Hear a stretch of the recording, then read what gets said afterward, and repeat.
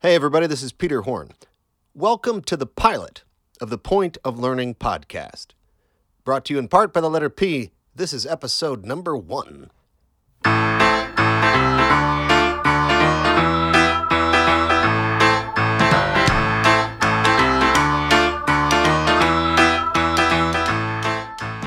On this episode of Point of Learning, some ideas about how popular television engages young viewers today very differently than 25 years ago.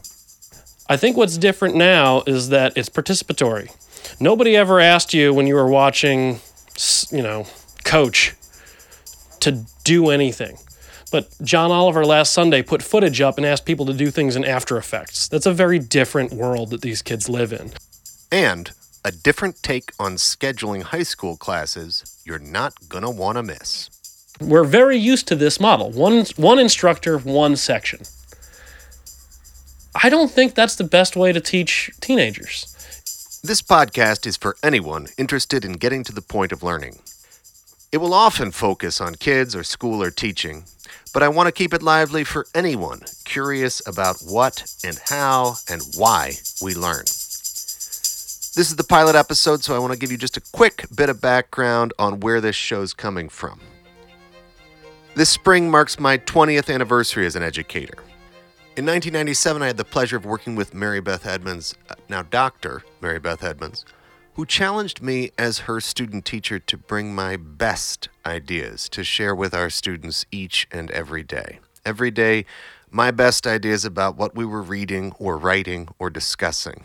I took that challenge seriously, partially because I loved what it implied.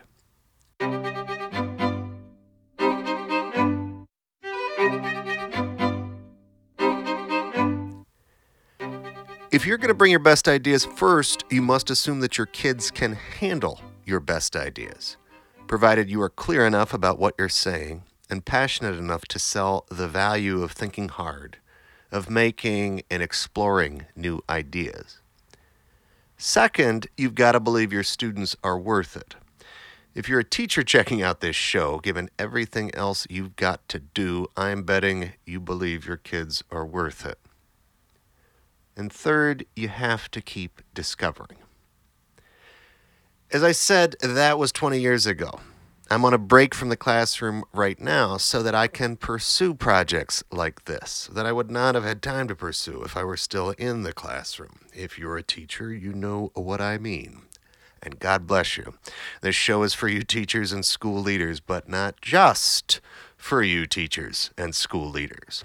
This podcast is for anyone interested in getting to the point of learning. It will often focus on kids or school, but I want to keep it lively for anyone curious about what and how and why we learn. Today, for instance, I'm talking with Kevin Johnson. Whip smart and fun to talk to, he's worked for one of America's largest corporations, for a major stock exchange, and for New Jersey public high school students. A sound engineer, editor, director, and television teacher with a decade of experience.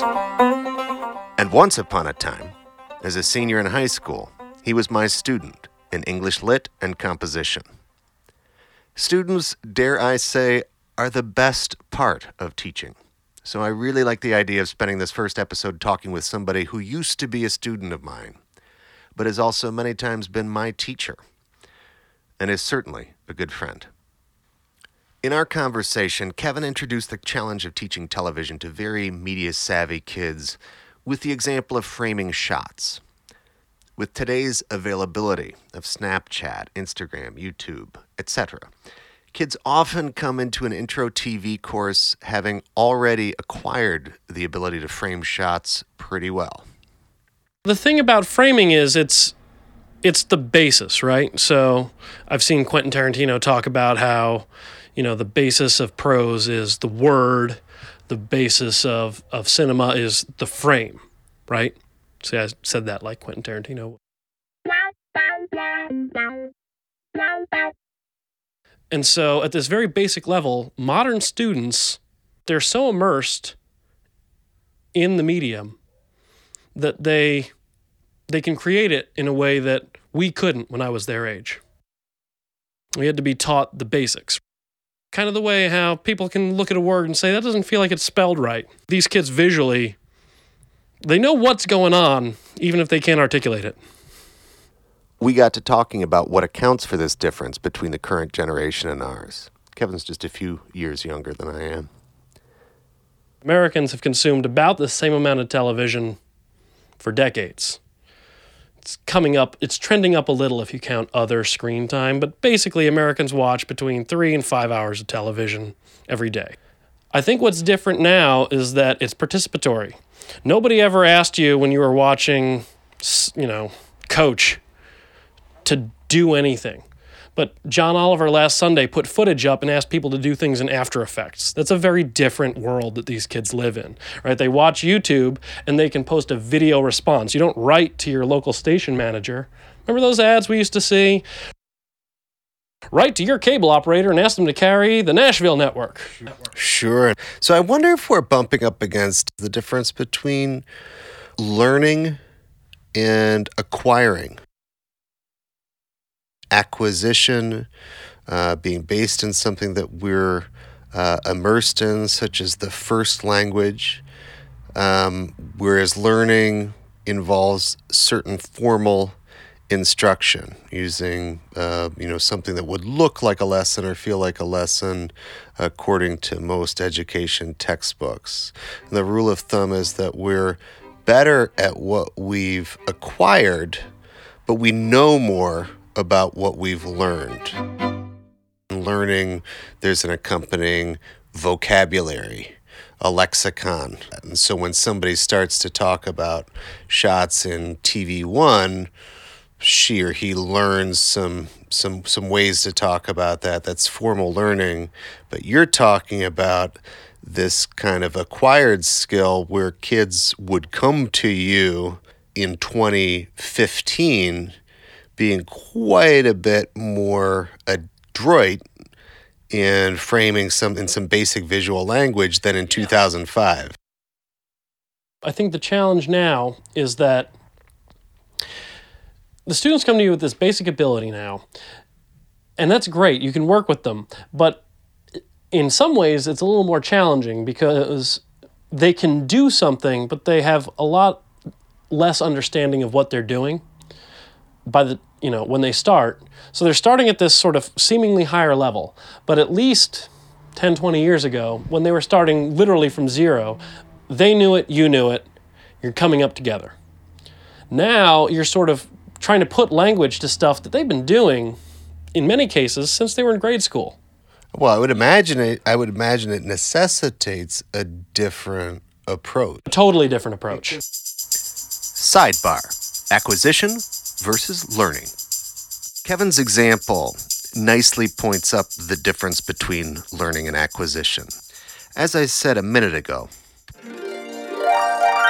the rule of thumb is that we're better at what we've acquired, but we know more about what we've learned. Oh yes, I did just sample and remix myself. I'm in the process of learning and acquiring audio editing skills for the first time. Having a blast. Back to the example of Kevin's students. These kids who have messed around with video and developed a certain amount of skill with it have immersed themselves in it. That's an acquisition. That's acquiring. They're better at it, probably, than somebody who just took a semester course on video editing, who learned it in a formal setting and may have learned a whole bunch of vocab, tilt up, tilt down, frame, zoom, splice, pans. When Kevin talks about encountering those kids at a Television 1 class and you start adding technical terminology to stuff that you've already done, well, that is almost exactly like an English language arts teacher teaching grammar to students who have grown up speaking English. The grammar seems strange. We do this already. Why do I need to know what an intransitive verb is? Why do I need to know what an infinitive is? As we're discussing them here, we're using the terms acquisition and learning according to technical definitions that I didn't encounter until I took a linguistics course in college. For my blog post on this topic, check out the show page or visit hornedspeak.tumblr.com and search acquisition. In a nutshell, I believe that distinguishing these terms is worthwhile for educators and other people who like to learn things, because school is usually set up for either acquisition or learning to dominate. And these modes of apprehension get us to different outcomes with students. As I just said, we're better at what we acquired, but we know more about what we've learned. We obtain most skills through a mixture of learning and acquisition. For instance, new drivers usually learn through direct instruction how to operate a vehicle safely, including some specialized language like yield, parallel park, speed trap. But drivers only come to full and effortless control through a process of acquisition. That is to say, trial and error behind the wheel and exposure to different kinds of driving situations. This mix of learning and acquisition applies to many other kinds of skills, like playing a sport, learning a musical instrument, or cooking, or parenting, or, of course, teaching. We're better at what we acquired, but know more about what we've learned is shorthand, then, for the up and down sides of each mode.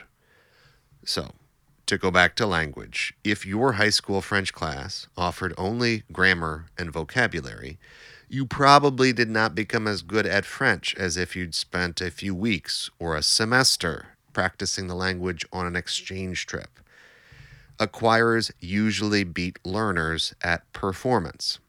On the other hand, learning the grammar of another language provides a set of tools for better understanding one's first language. Learners usually beat acquirers at talking about the subject, including explaining, analyzing, and engaging topics critically. Acquisition and learning lead to different goals, but schools often confuse them. The takeaways for educators, then. If the goal is mastery, that is to say, full and effortless control and performance, then acquisition should dominate. What opportunities are provided for students to do whatever skill they're learning about? How close can class come to providing a meaningful and functional setting for this skill? On the other hand, learning inherently provides tools for kids to be able to discuss, compare, and critique ideas. Not just important for students, but for citizens. How often do schools ask students to do this?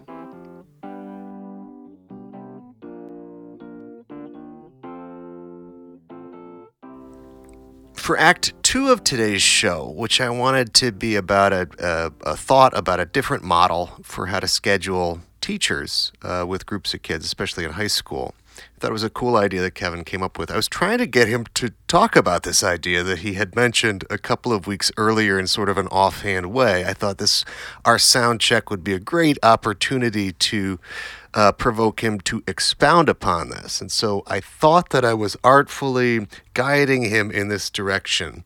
And this is the question that I actually asked him.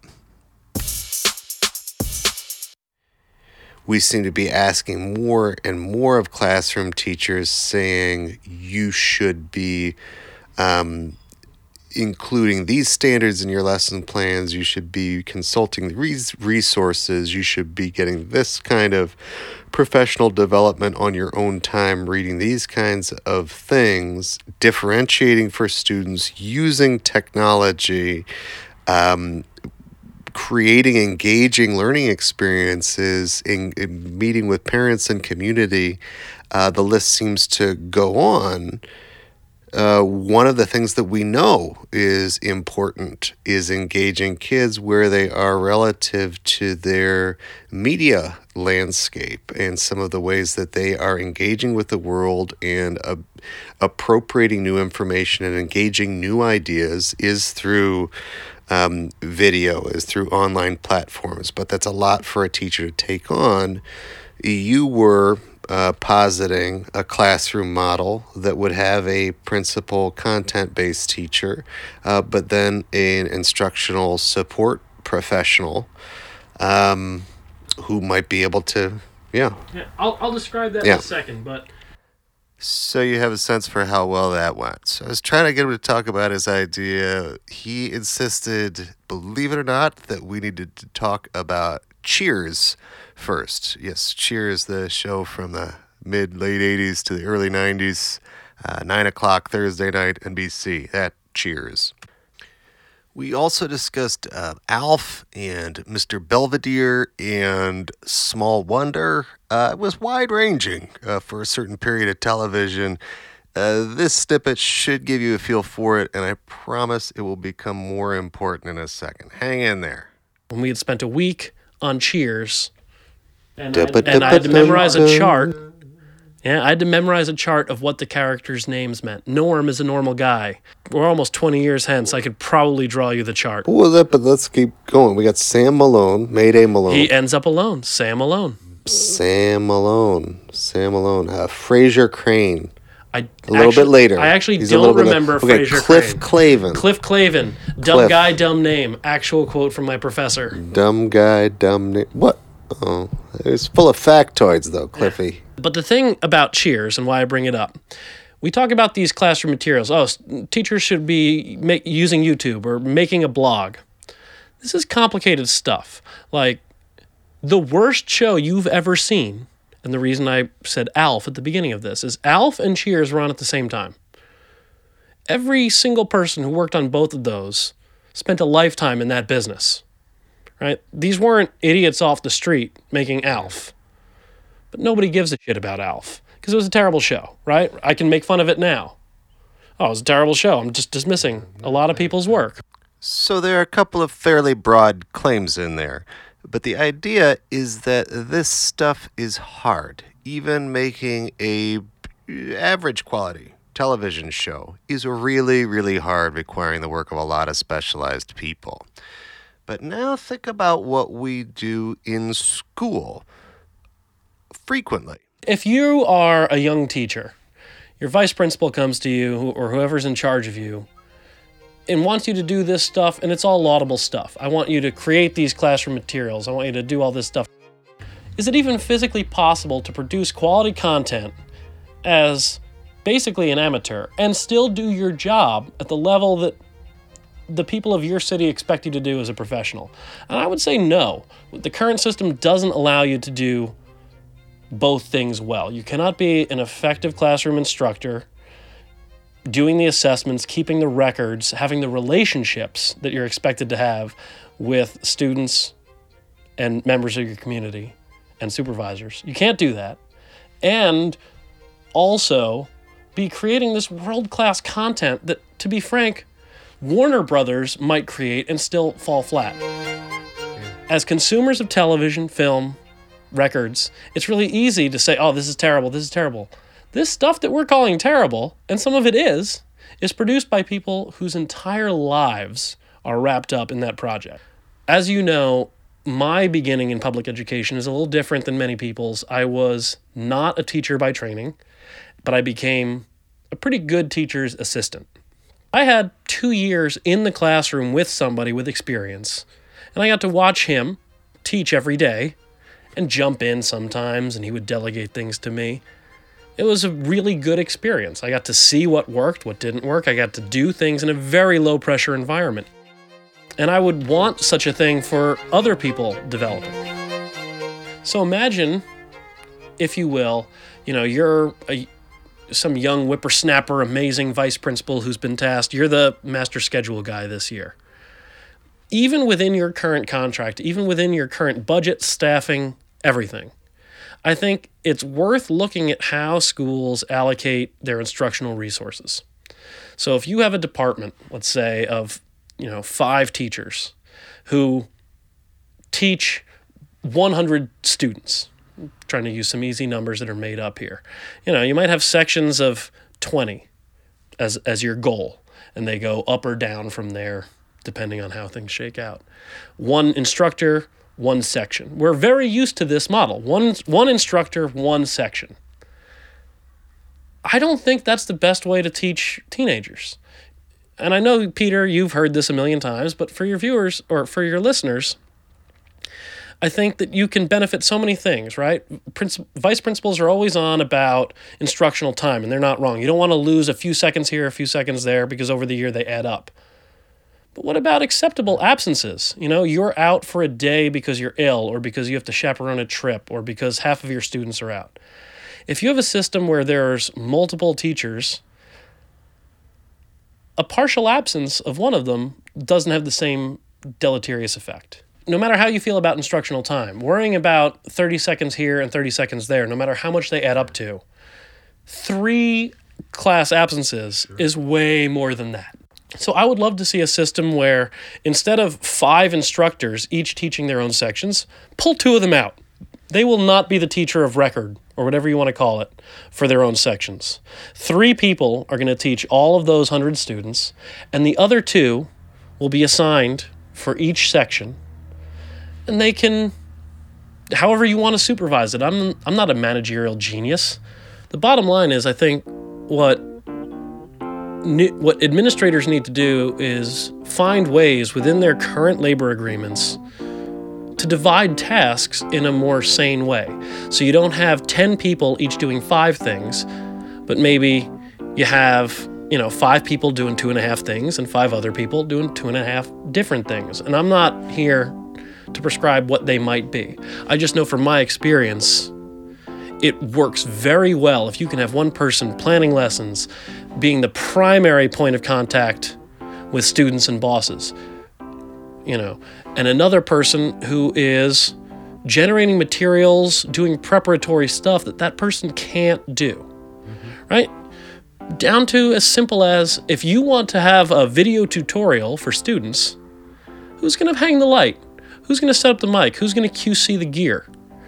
I mean, it's not glamorous stuff, but it has to happen. There are several reasons I think that Kevin's thought experiment is so valuable. One, of course, he lived it. It's not actually an experiment. It was a version of, his own experience. So it's growing out of a tried and true model that he lived in for 2 years, being an assistant to somebody else who was the principal teacher in the classroom. But also, it took me a while to realize how much a school's master schedule is really an expression of what it values. That was abstract to me until about the second decade I was in school. Certainly, that was the time that I began needing to schedule a team of teachers myself, so I saw how complicated it was. But it was only then that I began to ask questions like, well, what does drive the schedule? What classes drive the schedule? And, if we say that co-teaching, for example, is important, working with a special ed teacher and a curricular subject teacher, if we say that's important, but we don't schedule any time for these 2 teachers to plan together, do we really believe that it's as important as we say that it is? A master schedule is an expression of value. Another reason I think this idea might be important is that it might provide the opportunity for people to try out in a lower pressure way some of the aspects of teaching. So it strikes me that it would be ideal for somebody in college right now doing teacher preparation to do a junior practicum, some aspect of his student teaching in this kind of model where you are supporting somebody, creating some materials for much of the time. But in some of the time you can be the principal teacher, but there could be a possibility of some flexibility here where you could mix it up and give somebody an opportunity to see, is this something I would really like without all of the pressure that attaches to the standard student teaching experience?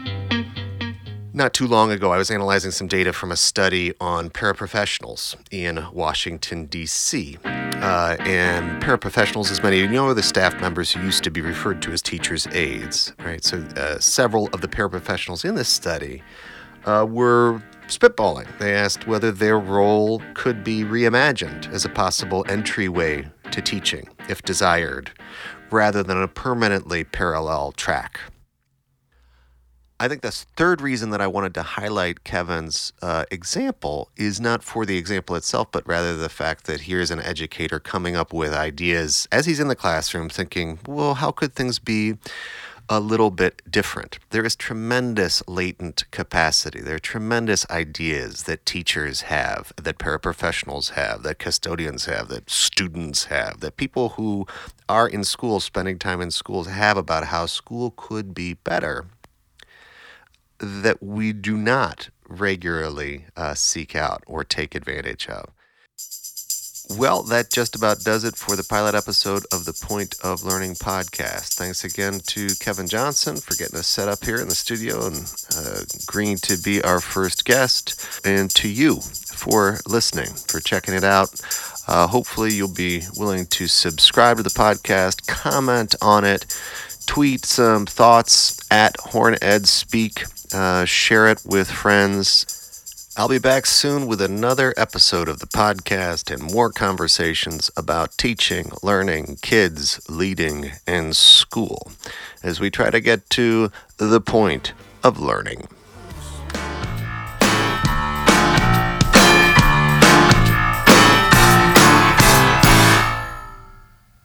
Write to your cable operator and ask them to carry the Nashville network.